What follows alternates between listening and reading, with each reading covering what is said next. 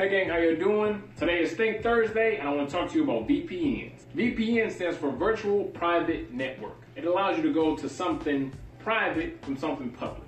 Let's say that you got a little bit of downtime and you decide, hey, I can do some work. I don't know why anybody would do that, but let's just say that you wanted to do some work on your downtime, you're in Starbucks, you're using their Wi-Fi, and you want to actually connect to your corporation's private network. You can use a VPN to encrypt or protect the traffic from Starbucks Wi-Fi to your private corporation network. Another reason for using a VPN is masking the originator of information. So let's say that somebody wants to trace back something that you said or something that you did. What actually happened if you use a VPN, it'll show up the location of the VPN as opposed to your actual location. So gang, today was Think Thursday, and I'm gonna give you a quick quiz. What does VPN stand for? Perfect.